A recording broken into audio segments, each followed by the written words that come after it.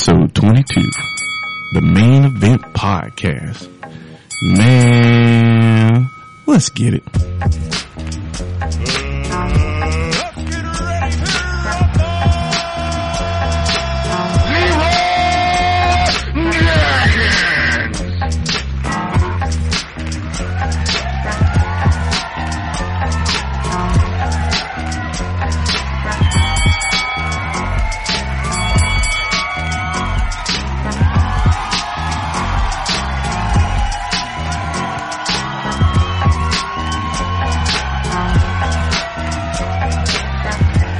And you're listening to the Main Event.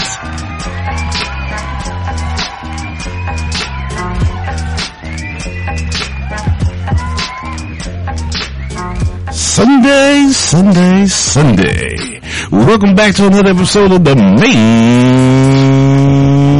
Event. It's your homeboy Jermaine Parker back with another week of exciting podcasting fury. I don't know what you call it, but I call it something special. Slap your mama, the ribs is on.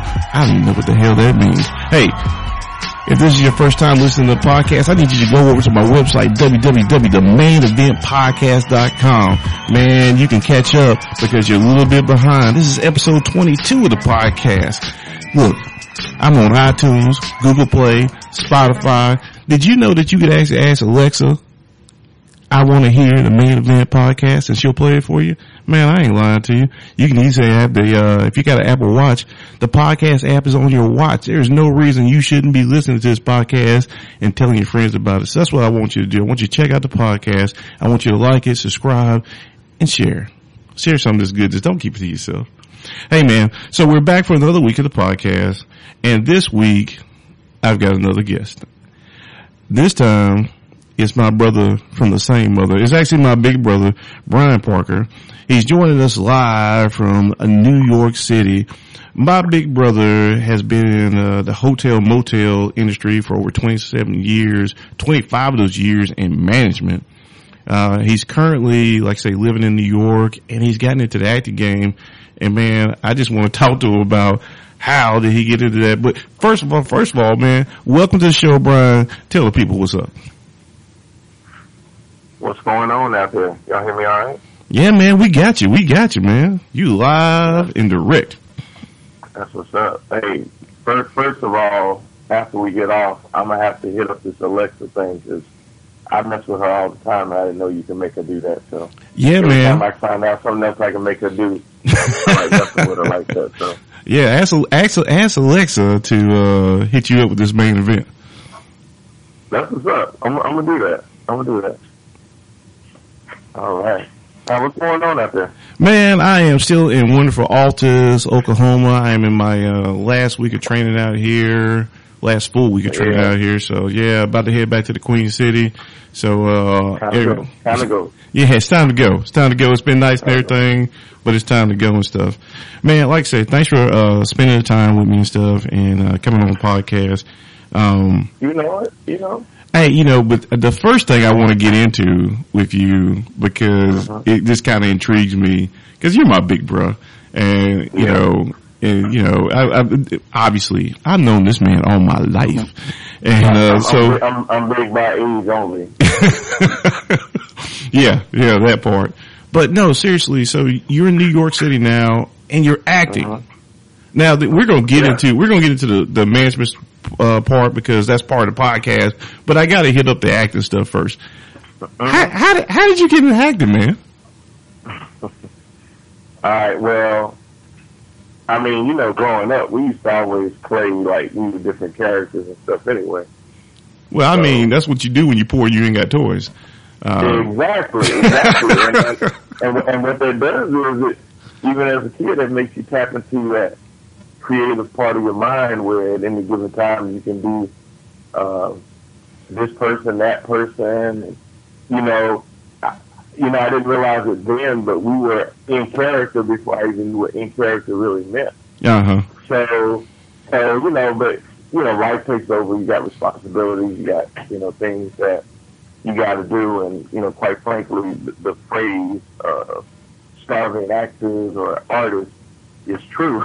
So I like to eat too much, so that wasn't something that I was going to entertain on a serious level because, you know, it would mean me having to commit to that and, you know, have to figure out how I'm going to pay bills and stuff. So I kind of put that on the back burner. Thought it'd be a nice idea, you know, if I had another life and everything. And honestly, after 2 marriages and, you know, doing the same occupation for over 20 years, you know, I always felt like I wanted to do it, but thinking about the opportunities and whatnot, you know, when the opportunity came for me to move to New York, you know, I really had to think about it. I said to myself, you know, look, if that's something that you really want to do, you don't really have any more excuses because there are so many opportunities in New York when it comes to acting that you can't really run that whole excuse anymore of, you know, it's just, you know, not feasible to do it because it's literally in your backyard now. So okay. So I kind of decided I was going to do it. Yeah. Didn't know what to do. That's always the funniest thing with doing anything with is once you decide to do it, then you got to figure out, okay, now what? So what were those steps for you? So you there was something that you had an interest in, and like a lot of people, you had to pay your bills. And so now you find yourself with an opportunity, with lots of opportunities because you're in New York, and you've got your spare time and stuff, and you say, hey, I want to do this acting thing, but I don't know what to do. So what did you do? Well, what I did was there's so much kinds of acting.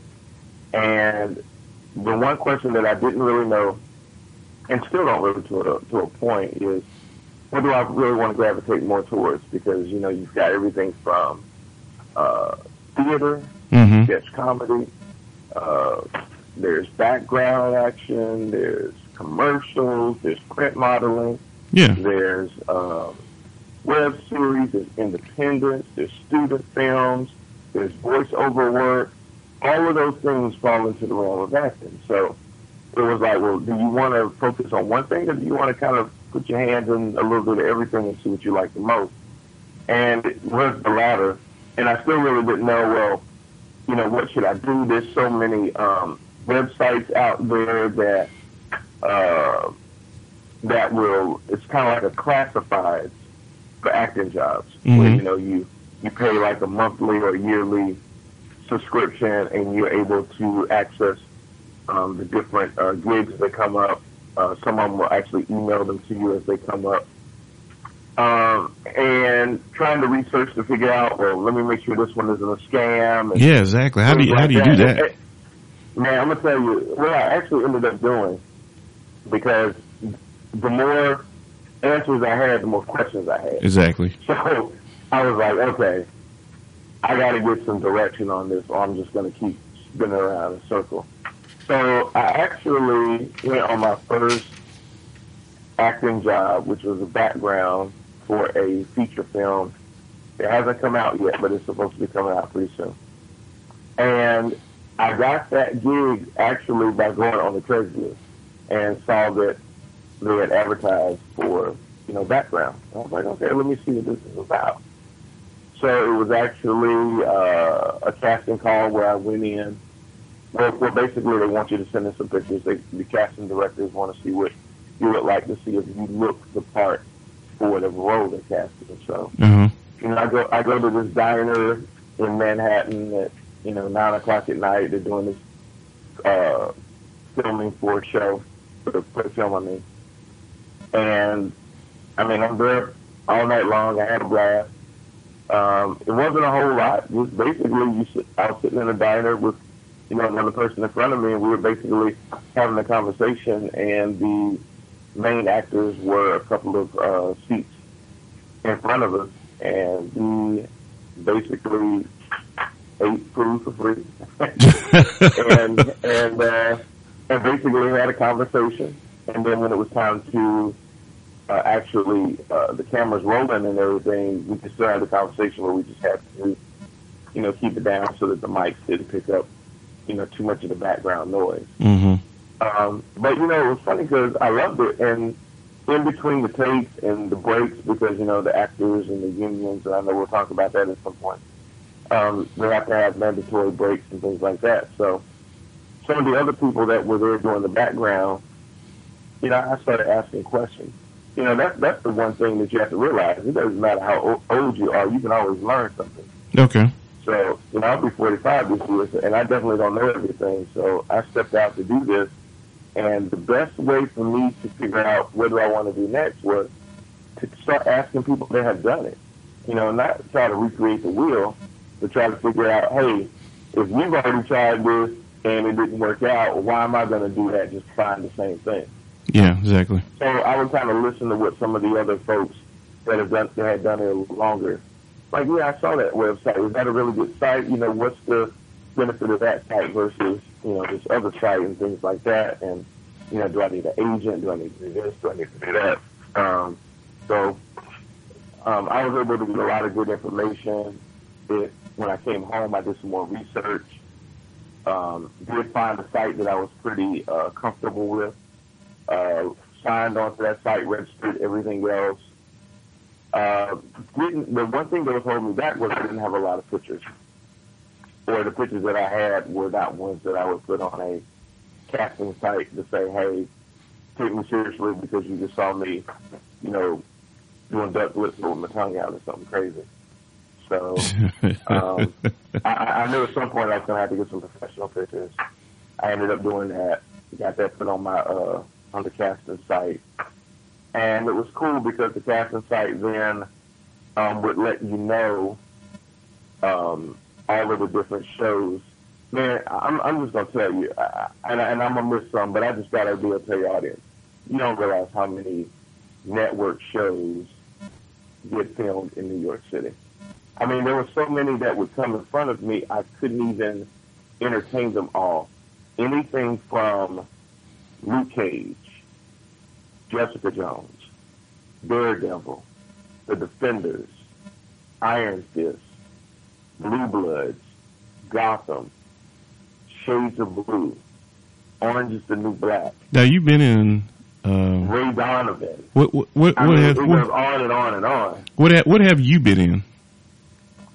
Man, I've been in Luke Cage 3 times, Jessica Jones once. I've been in Madam Secretary 3 times,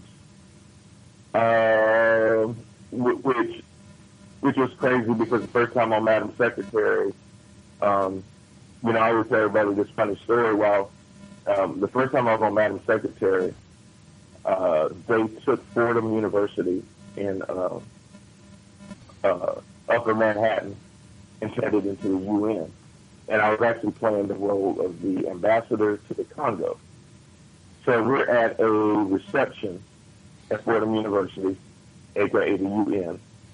And we're all getting out of our limousines and going down the red carpet. And then we're at this gala. But one of the craziest things was at the gala, you know, we're all standing around talking, cutting it up before they start filming. And I said, damn, somebody is doing one hell of a Morgan Freeman. I'm just like, man, this dude, man, I got to tell her, I said, this guy, man. It was Morgan Freeman. Wow.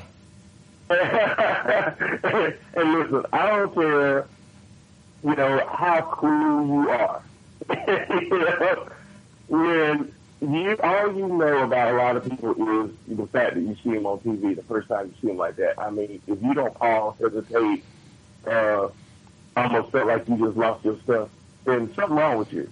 So when I saw Morgan Freeman, I was sitting there thinking about when I first met Andy Dufresne. You know, I was like, man, this is wow. Did you speak to him? They weren't thinking about something. They're like, oh my God, it's God. I'm like, okay, maybe yeah, God, you know. I know what they're talking about. You know, did you get to speak to Mr. Freeman? Yes, briefly. You know, the one thing that they try to discourage you as background people is you're going to be around a lot of famous people. So try not to disturb them. You know, don't ask them to take selfies and stuff like that because when they're there, they got their lines memorized and they're trying to make sure that they're in character and, you know, all of that kind of takes away from it is what they tell you. but it's funny because some of them are so cool and down to earth that you wouldn't believe that. Like I was on an episode of Bull. And Okay. I can't think of his name. The Star Bull. I can't think of his name right now. It's Michael something. But he is so crazy and cool that, I mean, in between takes, he's the main one goofing out with the rest of the cast and everything. So it's kind of hard to believe that he have a problem jumping back into character. I don't even know if he has to be in character because it seems so much like him. But anyway, so yeah, I've been a Madam Secretary. I did Luke Cage, a couple of the scenes. Marvel was really, really big. Of course, now they canceled all the Marvel shows because Disney took their own streaming service, so Yeah. they didn't really need Netflix anymore. But man, I was on a season of they called it Ronald, but it was something else. Maniac on Netflix with Jonah. What's his name? Jonah Hill Jonah Hill. and Emma Stone. Okay. I was on the first episode of that. Yeah, man, just kind of doing a lot of the TV shows. Been doing a lot of. You had a reoccurring role on Gotham, didn't you? Man, so last season, season 4, I ended up. It was funny because you go in, you never know what they're going to have you do, but but it was cool because I went in as one of the crime boss's henchmen. Okay. We were called Samson's men, and it's funny because Samson, if you've ever seen the movie The Best Man, taking everybody back, but have you ever seen The Best Man? Yeah. Yeah. When Candy was about to go perform at the bachelor party. Everybody remember Candy, I hope. Yeah. Her pimp in the car. big Riley. Sue Riley. Yeah. Was Samson. So when I saw him, I knew he was. I was like, oh my God, this is dude for The Best Man. And he was mad cool. But we played as henchmen, and they decided to run with his character a little longer on the show to interweave it into the story. So that meant that his henchman had to come back. So then I get a text. I didn't even apply for it because they didn't post it. They said, hey, we need Samson's men back. We need you to come back. And it was so cool because I had to get fitted for wardrobe and stuff like that. So every time I would go in, I would just have to go to wardrobe. Now, the difference is that when you're not in that situation, a lot of times you have to bring your own stuff. Okay. Meaning that you may have to carry like 3 different outfits with you. Normally you take a little rolling suitcase, but you have to prepare all that stuff just for the wardrobe people to kind of look at it and go, yeah, that works. I like that shirt. I like those shoes, and those kind of things. But when you get fitted, you don't even have to worry about what you're going to wear because it's there when you get there.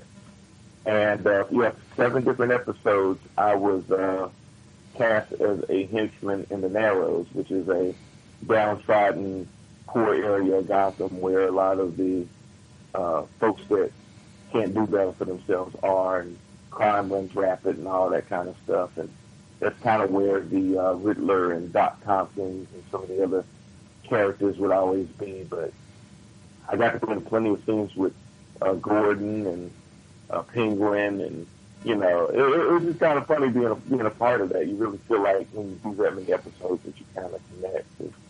I mean, I was a 7 out of 23 of them, so almost a quarter. Yeah, that's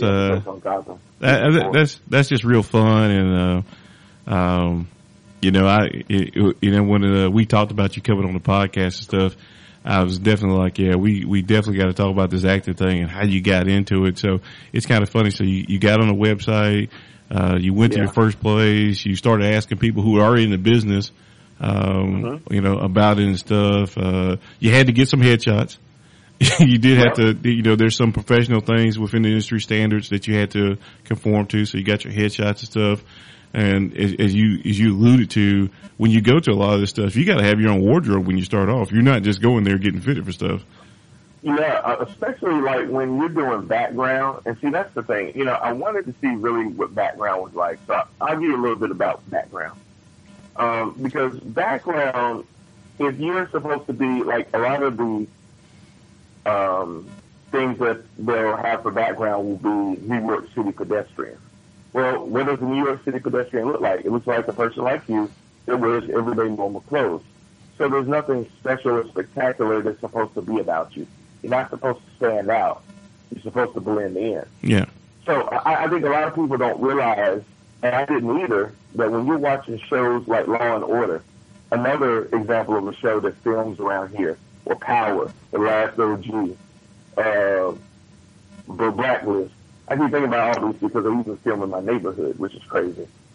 But the people that are walking behind the main characters, when you see them walking down the street and you see people walking in front of them or walking behind them or opening up a newspaper or at the hot dog stand, guess what? Those are all background actors. Okay. You would think they're just filming around people.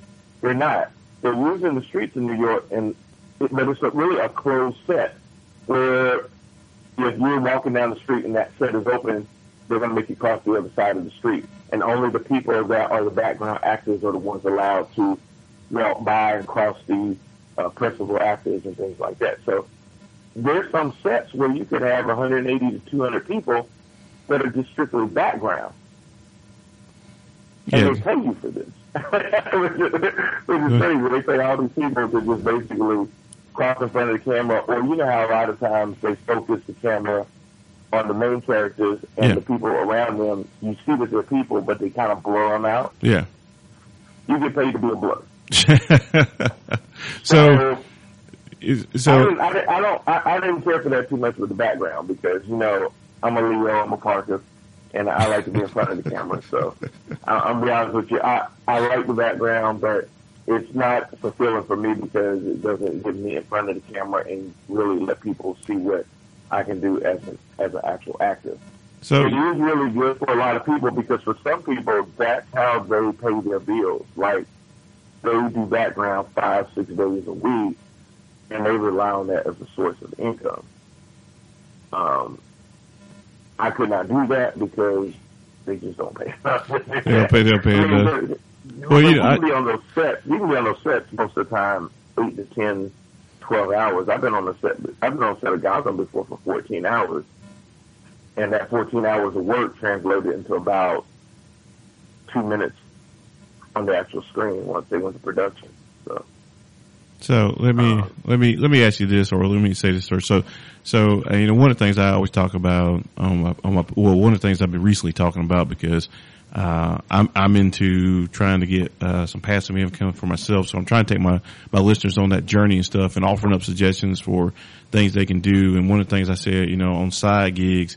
For, you know, so how do you invest where you got to get this money, blah, blah, blah, you know, got to do this stuff. And I talk about the ideas for passive, for extra income and passive income. And this seems like a good idea for extra income, for you to do. But you, one of the things that you mentioned, was primary actors and background actors. And so, I wanted to ask you about, so how do you get to be a role speaking guy in a movie? How do you go from where you are to not just talking to Morgan Freeman, but to, I mean, in the background, off camera, but how do you get to talking to him on screen? Good question. So the best way that I found it, and you know, it's like anything, you got to pay your dues, and I don't mean the SAG dues yet, but what I mean is you really have to be around people that this is what they do. And you have to, now the greatest thing about, one of the other greatest things about being in New York is another resource for us is there are so many schools in New York City. It's unbelievable. It's probably over 50 different schools or universities. And at least there's a handful of them that have theater and film departments. So one thing that I decided to do is kind of mix it up, do a little background, do a little this, do a little that, but also do some what they call student films. Okay. If you think about it, when you're a student, a lot of times you know how your student and your teacher will give you a project to do, and you have to present it to the class. But when you're in film school, your project may be, hey, we need you to do a short film, take so many of your other classmates and have them be different parts of the crew. Like one person is your lighting, one person is your director of photography, one person is your grip person, one person is your producer, one person, handles all of your sound. They have that. So one person's holding the boom, and another person is doing the sticks. So they call the scene and, call the camera and all that kind of stuff. And that's their project. To make their project complete, they have to cast people in leading roles and in background roles. So I've done a handful of student films. Now, Brian, why do you do student films? Listen, these folks, I can understand why their tuition is so high. They give them some of the best in technology when it comes to cameras, sound, mixing boards, studios, and things like that. They have some studio equipment that recording artists will break their left arms for. It is so good. And they're not able to pay you most of the time, but they're able to give you something that's more valuable than money. And that's what we call a reel. And a reel is basically them being able to give you either the finished copy of their project or to give you cuts of different scenes that you're in. You asked how do you get that casting director to see you in a lead role or a speaking role. Yeah. Well, it's like when you go show a house. Okay. It's better to show a house when it's got furniture in it. It's better to show a house when it's not totally naked, because the whole idea is to get someone to be able to picture themselves in that house. And even though they don't like that couch, it's easier for them to be able to see themselves in that house and go, you know what, I don't like that couch, but I can put this couch in there, and I would love the place, as opposed to it being bare. Mm-hmm. And it's the same thing with your reel. You want them to be able to go, man, I can see him in our next production. I love that role that he's playing. It gives them a way of actually being able to say, hey, can he deliver the lines? When you're doing background, you're not talking. Most of the time, they've already told you, okay, you're going to start at this point, you're going to end at this point, wait 2 seconds, and then cross back across the street. And that's all you're doing. Anybody could do that. But they want to see, if we gave this person lines, can they memorize the lines, can they deliver those lines, and can it be convincing? That's what they want to see. So when those students are able to hand you over a reel where it shows that you can do more than just crossing back and forth across the street, that's way more important than money. That's going to line you up for money down the road. So I've done a couple of the student films. There's also independent, like people now do their own independent record labels and stuff like that. But there's a lot of independent filmmakers that they get discovered, or what they'll do is they will do an independent film, and then they will get it submitted to different film festivals. And a lot of times, some films that get to screen actually came through film festivals. Okay. Where somebody saw it and said, hey, I want to put this on Netflix. Or, hey, I want to take this and turn this into a feature film based off of this whole scenario. So a lot of times, if you're an independent filmmaker, you can get discovered that way, but you also need to bring in actors. But yes, your budget is going to be low, so you're not going to be able to offer a whole lot, if anything, other than the footage. Or you may trade headshots for the work. Okay, you come do this film for me. I'll, do a couple of different headshots for you. Send them to you digitally, and you can use those. So there's so many different ways that you get to network with these people. That's really kind of the best way for you to transfer from doing just background work to actually getting in front of the camera. So now that really goes into, are you just doing background work, or are you getting feature roles? And are you just getting feature roles, or now you're getting what they call principal roles? And principal role is like a main character. Feature role is could be more where you're going to be on camera for an extended amount of time. Yeah. Like I was on Madam Secretary in a feature role. So what that probably means, though, is that Madam Secretary won't use me for the rest of the season. So for someone that does background for a living, they don't want to be in a featured role because they don't want to not be able to be back on that show for the rest of the season. Okay. For me, it's a way to be seen. So somebody can say, hey, what episode were you on? And they can actually say, yeah, I saw you, instead of you slowing it down 18 times per speed.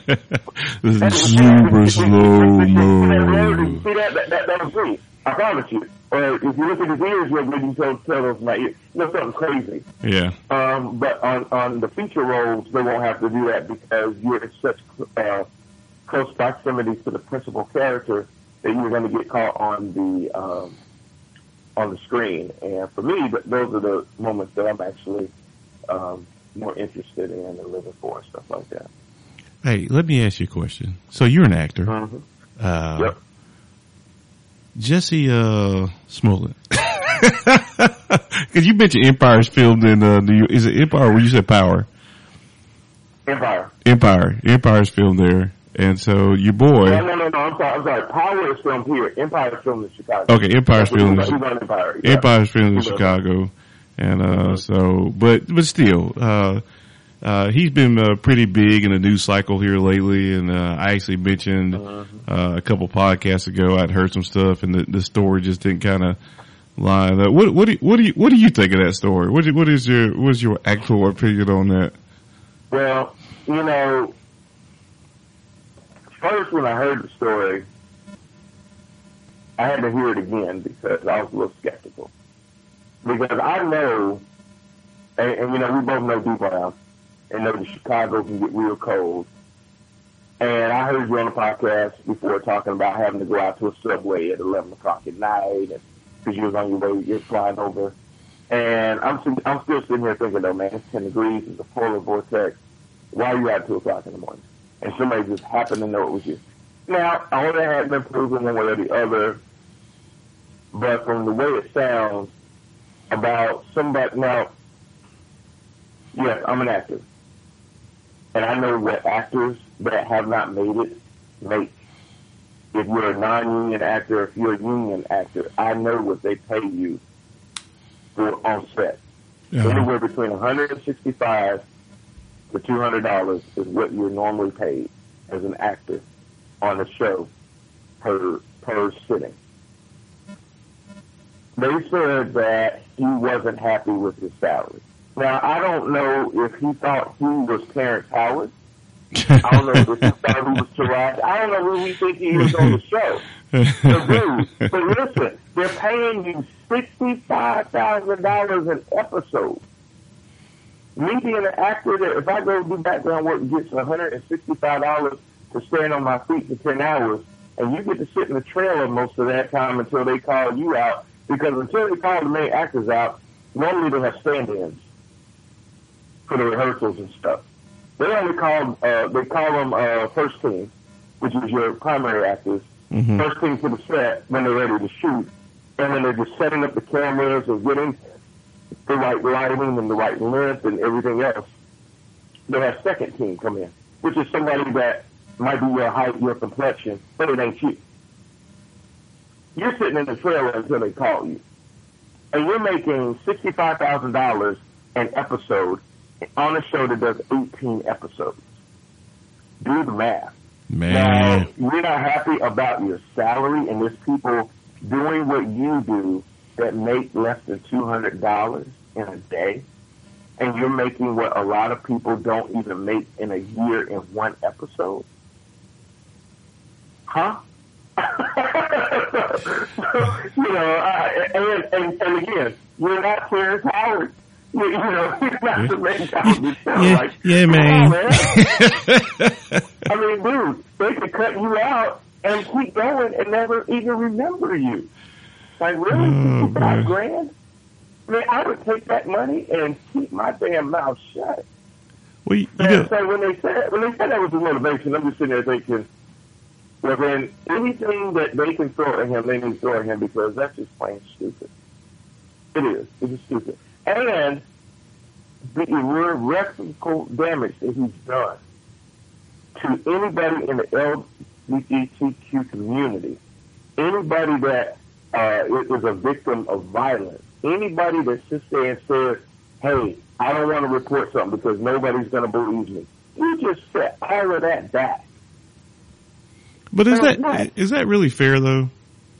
Is that fair? And the reason I asked that, and I'm glad you said that, is it fair because he's not the only person to have made a story up. I mean, we're both from North Carolina. But Jay, in all honesty though, how much media attention has he got? Well, you're right, there may be 10, 20 other people that are not known, never heard of, that do the same thing, but they're not on CNN, MSNBC, NBC, Fox News, all these other little conspiracy things. And you already got a racist in chief in the White House that will comment about that, but you got somebody in the military that's about to do some carnage on some people and won't say a word about that. Because you know why? Because they call them a terrorist and a law wouldn't stop them from coming. So it's polarizing when somebody of Jesse's pool does that versus somebody that you've never heard of. Well, like I say, I guess my take on it is that, you know, and for me, like Ryan Rochette, was down and representing the U.S. and he said some guys jumped him when he was in the Olympics and, you know, he lied about that. Susan Smith, like I say, we're Carolina boys. Susan Smith down in South Carolina, claiming a black man, you know, so he's not the, you know, so, and I guess is what I'm just curious. And even like Barbecue Becky, and people who call the police on African Americans for just living, you know, I think the list includes things like sleeping, selling water, barbecuing, mowing grass. One to call the police on the two guys at the Starbucks. All of those things are bad, getting caught. But it wasn't like Barbecue Becky. I'm not defending her because she was wrong, or the person in Philadelphia. They weren't wearing MAGA hats. Well, hey, look, I think, first of all, I want to give Jesse a shout out because he cast two black people in a role traditionally played by white people. And I just think that was a brave casting call right there. I just do. I think that his foresight to see past, he's like, why do they have to, and I think that right there was, you know, cause we talk, you kind of break up some things and stuff, but yeah, I think that in the climate that we live in right now where there's a lot of racial tension, he said that they gotta be white people. They could be two big black Virginian guys. Well, yeah, I mean, I'm glad he understands that, you know, it can be any color, but I mean, he really put a damper on things because it's that one person that's sitting there going, see, I knew it. And there's always going to be those people. Whether Jesse did what he did, the people that wear the MAGA hat were already going to feel some kind of way. All he did, though, was just reinforce. He did. I guess the thing that I will chop up on for Jesse and that whole situation is that for people, that's the reason I bring up the other examples and stuff. Number one, people only want to listen to the things that they believe. No one wants to listen to things they don't believe. And so for the people who don't believe that it's a problem, this is just an example of that. For the people who know it's a problem, it just makes it harder for them to get the message out and stuff. So yeah, sorry about that. You know, we talking about actors and stuff. I thought I'd ask your opinion about that. You know, there's always, you know, I wish people would understand that there's bad everywhere. There's not a profession that makes you immune to things. So whether it's a bad actor, whether it's a bad person in the military, whether it's a bad police officer, doesn't mean they're all bad, but doesn't mean they're all good. Yeah. So there's bad teachers. There's all of these different professions where you got bad people, but you know, certain people want to believe that certain professions get a pass, and that's just simply not true. And there's too many examples out there every time that you want to think that or believe that you're going to be proven to be wrong. So, well, Jesse's, you know, Jesse represents Jesse. That's all I'll say with that. There you go. And speaking of professions, he's a bad person that just happens to be an actor. Yeah. Speaking of professions and stuff. So I hit off the top of the podcast, and I talked about your your experience in management right now. So where are you working right now, in hotels? I am at the Red Roof Plus. It is the upper economy hotel in Westbury, which if people don't know what Westbury is, it's on Long Island here in New York. So it is about 30 minutes east of New York City. Okay. And you're the general manager there? I am. Okay. And this is not your first gig as being a general manager? Oh my goodness, no man. This is like, this is just, part of my life. You know, I've been in the hotel industry since I was 17 years old. So, at 17 years old, what were you doing in hotels? You know, it's funny because, it's funny. I was the kid. I was the young person. I was the one that still had the Similac on my mouth and everything. And I started out in hotels as a houseman. And what that entailed was you cleaned up. You swept, you mopped, you picked up in the parking lot. Back then, you cut the grass. A lot of hotels back then didn't have landscapers. The landscaper was the houseman or the maintenance guy. So I did that and cleaned the swimming pool. Is houseman the same as the maintenance guy? Is that a step up or a step down from the maintenance guy? Well, it depends on what kind of hotel you're at. If you're at a small one like I was at, it was like you were both because you pretty much had to be handy.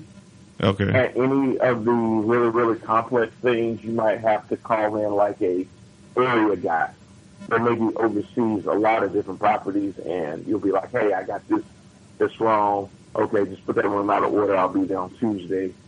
You know, that kind of thing. But then other little things like anything electrical, plumbing, things like that, I had to kind of tinker with and figure out myself. Okay. So you start off as a houseman. The bigger the hotel is, they kind of divide that out a little bit more because they make a lot more money.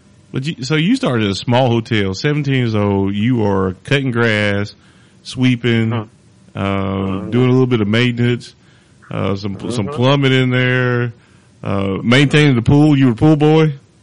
Mm-hmm. Pool boy stuff? The thing I tell people, and people can't even fathom this now, I had to cut keys. Oh, yeah. Most people that's listening to this podcast probably, I'm not going to say all of them, but probably haven't really ever had to put a key in a door at a hotel. Yeah. Normally it's a plastic card or, now at my hotel we just got the brand new RFID chips. So you just put the key in front of the lock and it'll unlock. Yeah. No. I had to go into the shop and take some metal keys and actually cut the keys for the room and then stencil the room number on the key with a hammer and stencil. So when I tell people I go way back. You go way back at hotels. Way back at hotels. I go back to writing reservations on 3x5 index cards. Okay. Wow. Okay. No computers to help you out? There were no computers at all. Everything was done on a cash register micro machine. So, but what I tell people is that for me was everything because I'm a very inquisitive person. It doesn't do me enough for you just to tell me what to do. I gotta know why. Okay. You can't say, hey, do this. Because I'm going to challenge you. I'm going to go, okay, but why does it have to be done that way? Why does it have to be done in that order? And when I do that, why does it make this and that? I got to ask those questions so that I have a better understanding of what it is I'm doing. So you're just curious guy in the hotel business and stuff. So what your curiosity led you through some other jobs in the hotel? So what else did you do on your way? So you started as a houseman. And then you worked your way up. What else? What other jobs did you do? Well, within a year and a half, I ended up being the assistant manager of that hotel. So for a year and a half, 17 years old, so you're 18, maybe 19 at this point. Yeah. And you're the assistant manager. So you went from sweeping and cutting keys to, how did you do that? Tell somebody to go sweep and cut keys. Yeah, go tell somebody else to go sweep and cut keys.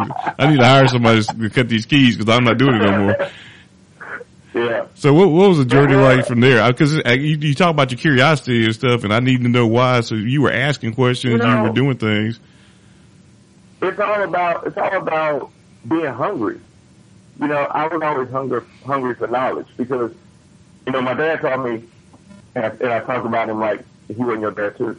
But anyway, I know that guy. I'm just saying, I know that guy.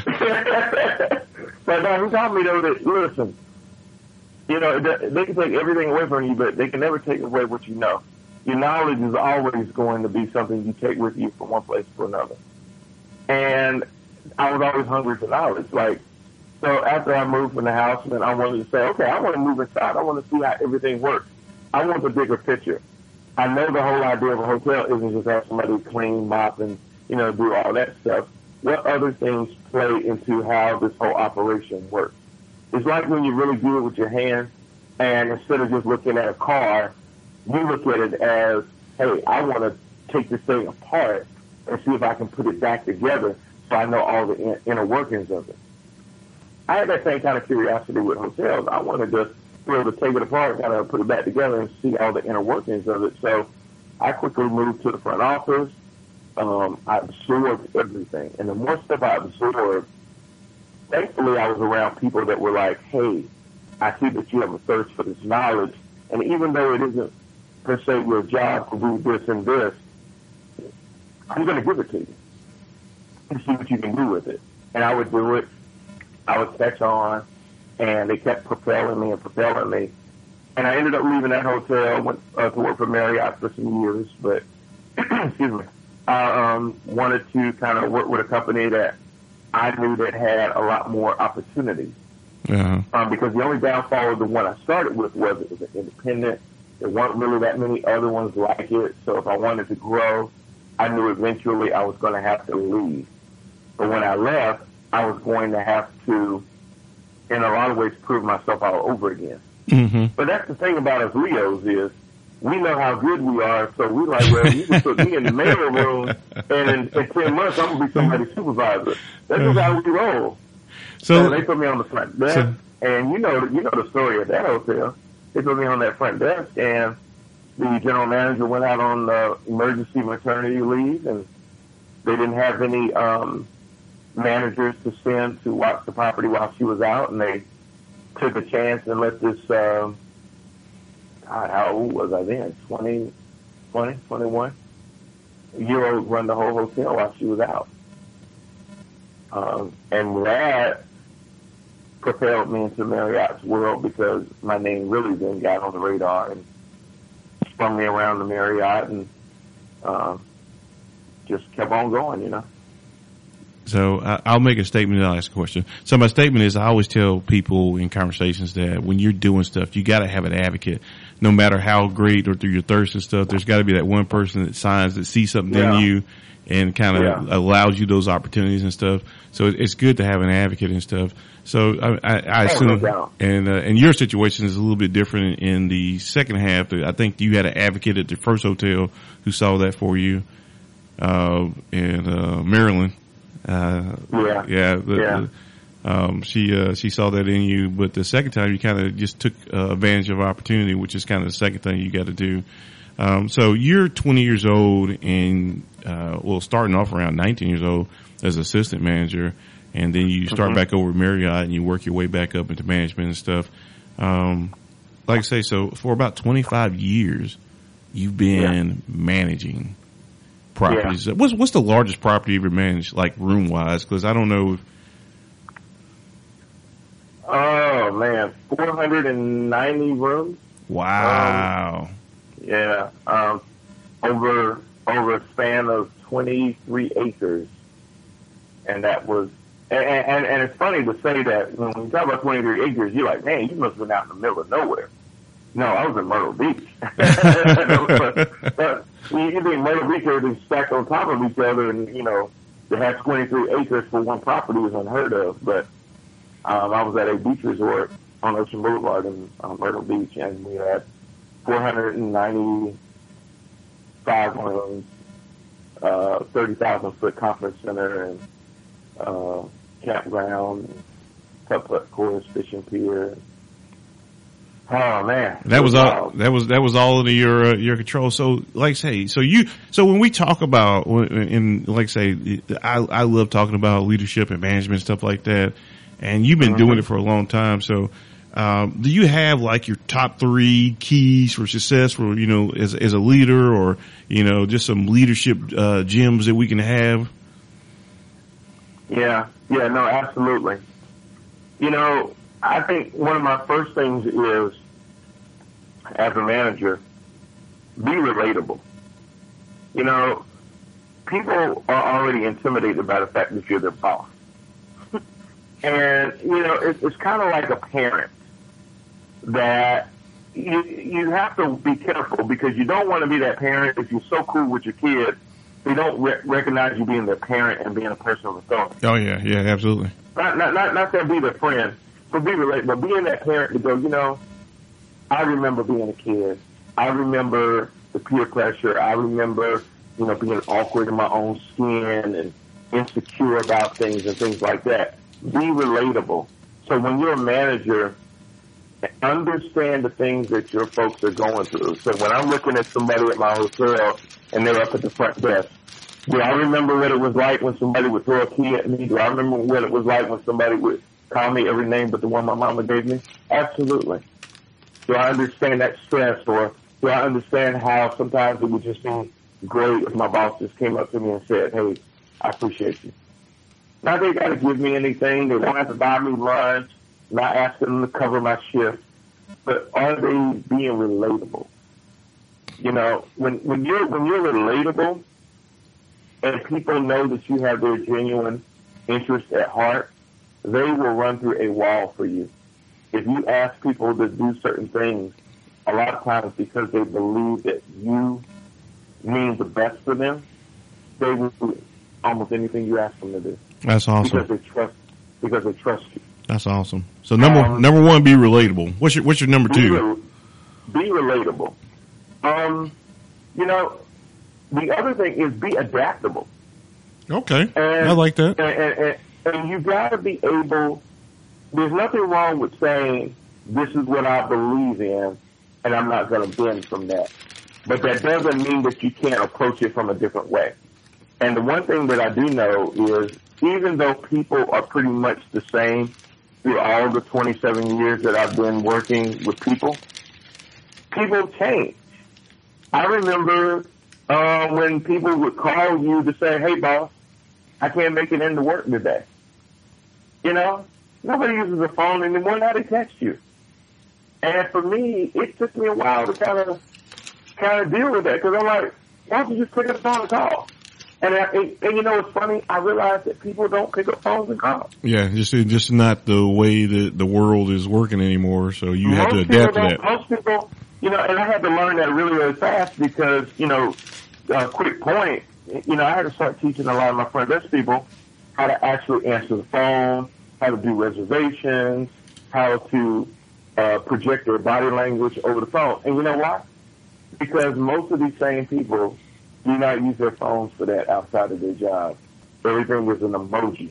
Everything is LOLs, and if I'm yelling at you, it's in all caps and all that kind of stuff. That when I was coming up, they didn't teach you any much like that. Like, well, if you're really angry with them, then just put everything in all capital letters. It was a different time, so you got to be able to adapt to the time so you can stay relevant. And again, then you can be relatable. You got to be relevant and be able to translate that and make it relatable to your audience.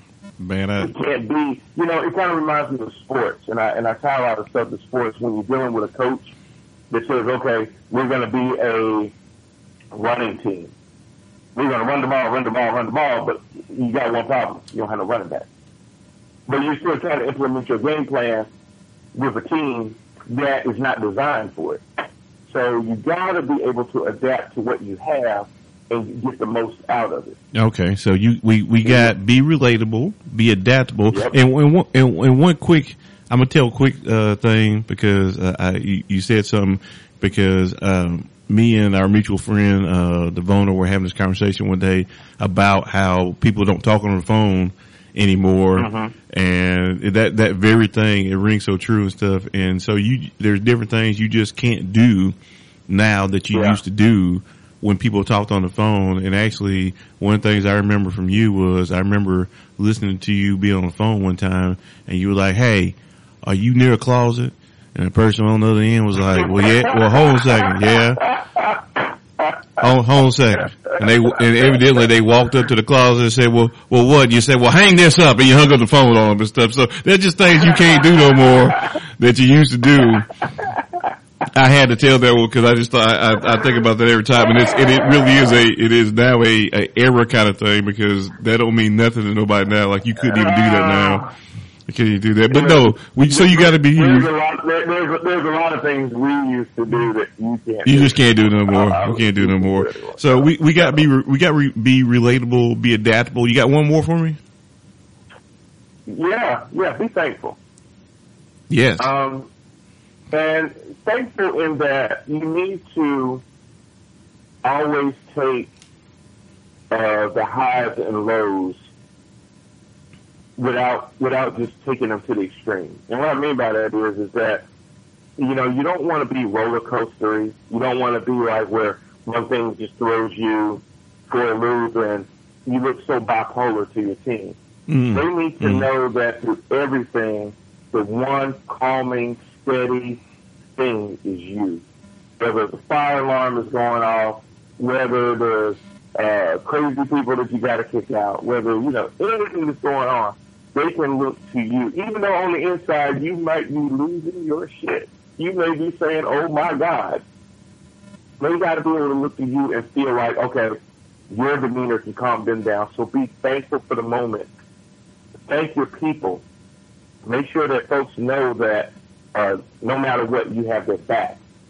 That's the problem with a lot of jobs is that they feel like, I don't know if I go too far, if my boss is going to sit there in front of this guest and now basically throw me under the bus.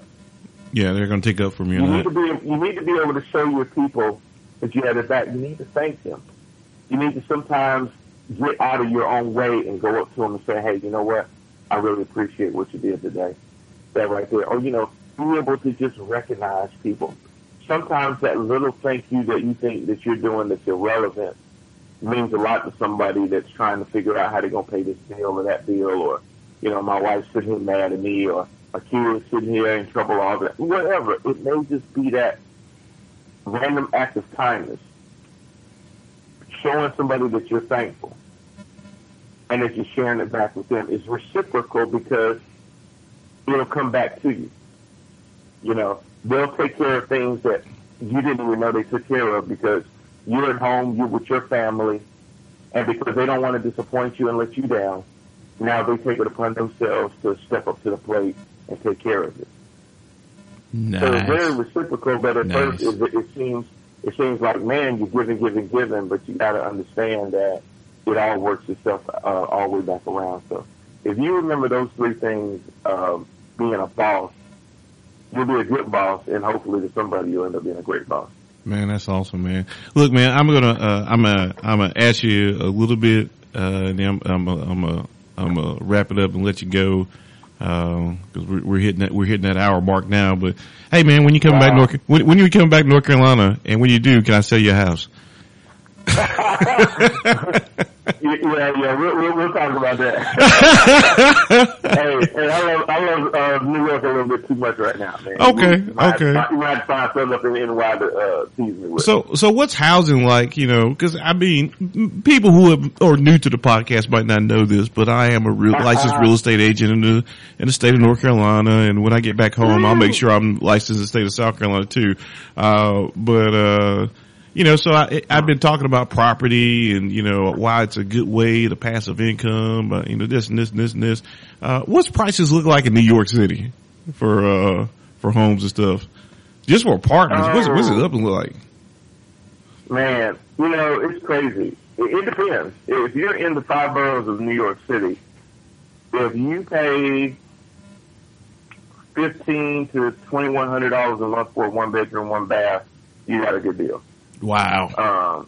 Yeah. Yeah, most 2-bed, 2-baths are going to run you anywhere from $2,000 to $3,500 a month easily, and that's not all the bells and whistles. That's just probably somewhere you're not going to have to wear Kevlar.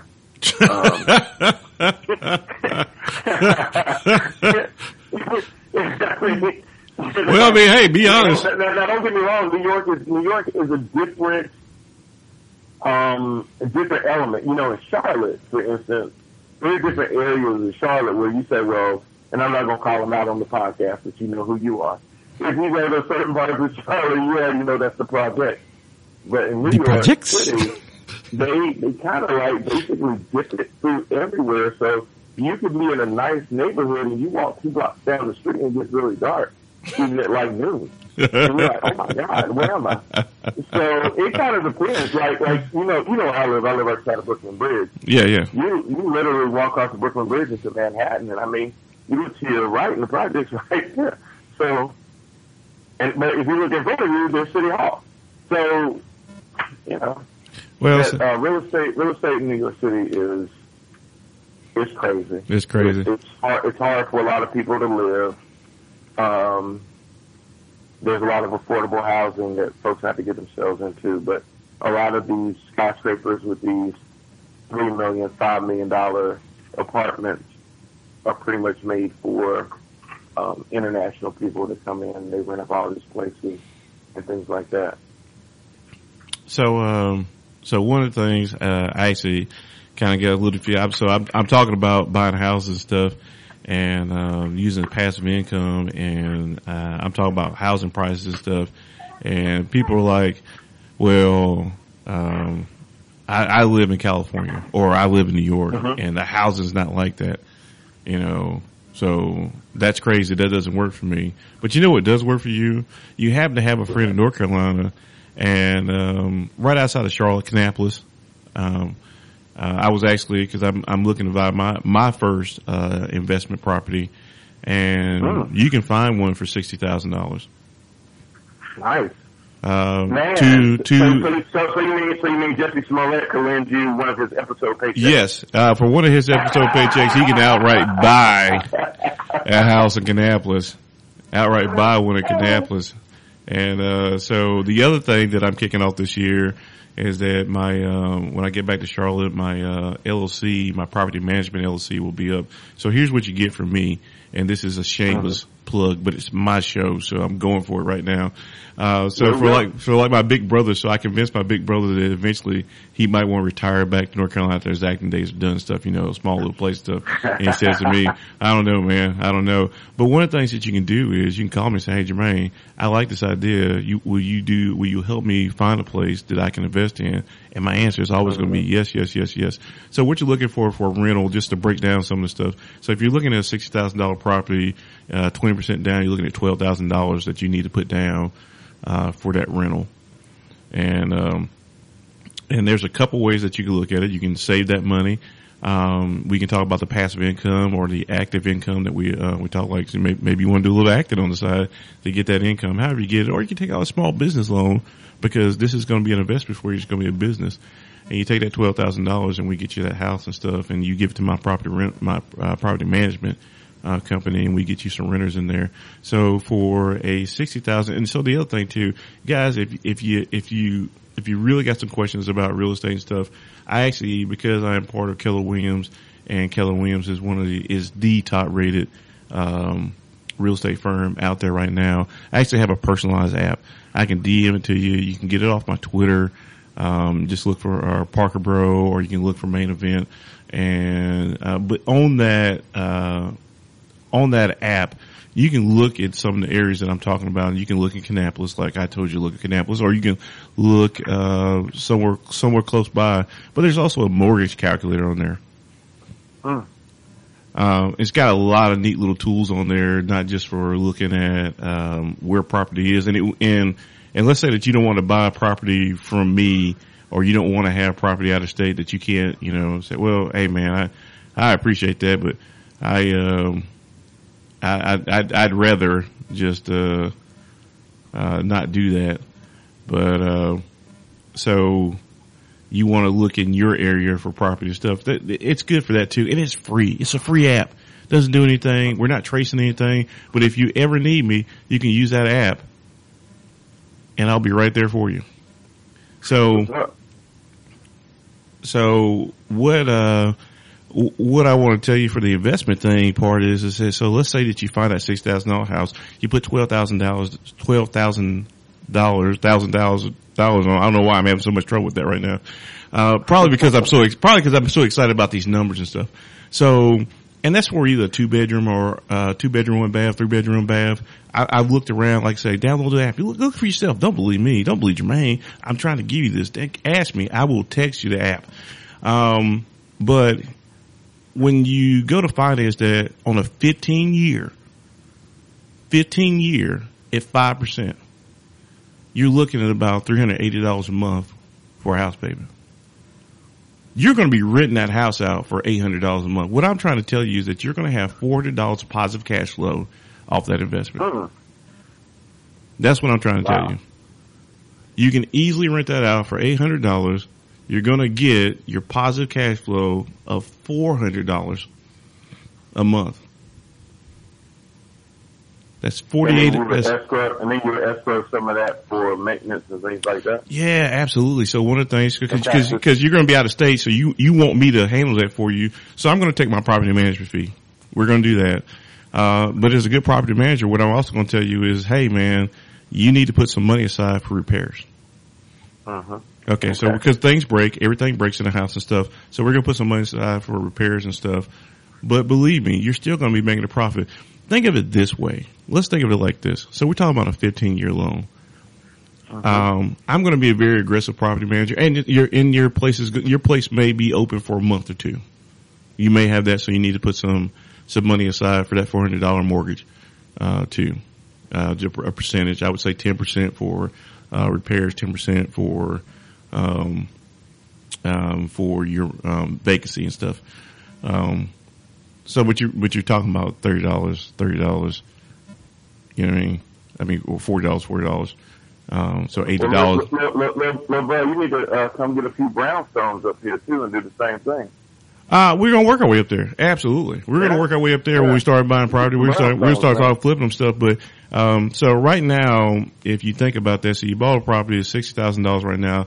If it has some good, let's say it's like 3% inflation, yearly inflation and stuff. Let's say that property ends up in 15 years being worth close to $90,000, maybe $100,000, and you didn't really pay the mortgage on that thing. When you go to sell it, guess what you got? You spent $12,000 and you're going to get a return of around $100,000. Wow. So, just some things to think about, just some quick math out there. If it don't sound right to you, holler at me and I'll let you know. I'll let you know. And like I say, absolutely, I'm trying to start off with my first one.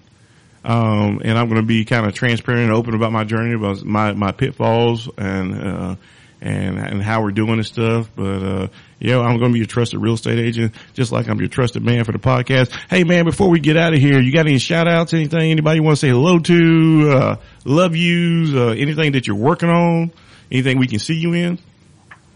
Well, let's see. Shout outs real quick. Just celebrated 2-year anniversary with my wife, Lori. Make sure I got her name right. Yeah, Lori. Yes, happy anniversary, Lori. Yeah. Hi, Mom. I know she's probably going to be listening at some point. Yes, and I wanted to, earlier when we were talking about the toys and stuff and the creativity and stuff, Mom, I love my life and my childhood. There was no offense. It was just a joke. We just joking. It's for the podcast. I don't know about that.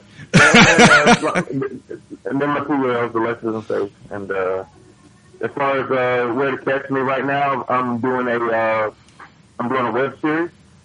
Okay. That is easy to find on YouTube. It's make sure it's age appropriate, so kids don't need to be in the room. But the web series is called Never Play the Victim. Kind of grimy, New Yorkish web series. And then anything else, I always post all my links and stuff on my webpage, which is really easy. It's BrianAParker.com. It does look like Brianna, but it is BrianAParker.com. But that's how you can find me and see what I got going on and when I'm cooking in the sauce and everything, man. But yeah, okay. All my stuff is there. Well, awesome, man. I'll link I'll link your website, and since it's got all your listeners there, go check him out on his website, man. He's not just my big brother, but he's been a very, very special guest for us on the podcast today. Hey, much love. Thank you very much, Brian, for coming through, man. Thank you. Man, thanks for having me, man. Hey, anytime you want to talk some politics or some sports or, relationships, because since I'm on my third marriage, I think I about got it right now. Hey, absolutely. I think you tuned it up just right. Okay. Hey, listen, everybody, thank you again for coming out to the podcast and listening again. I'm your boy, Jermaine Parker. This has been the Main Event Podcast. I gotta go. Love you all. Check me out on iTunes, www.themaineventpodcast.com. Let's get it.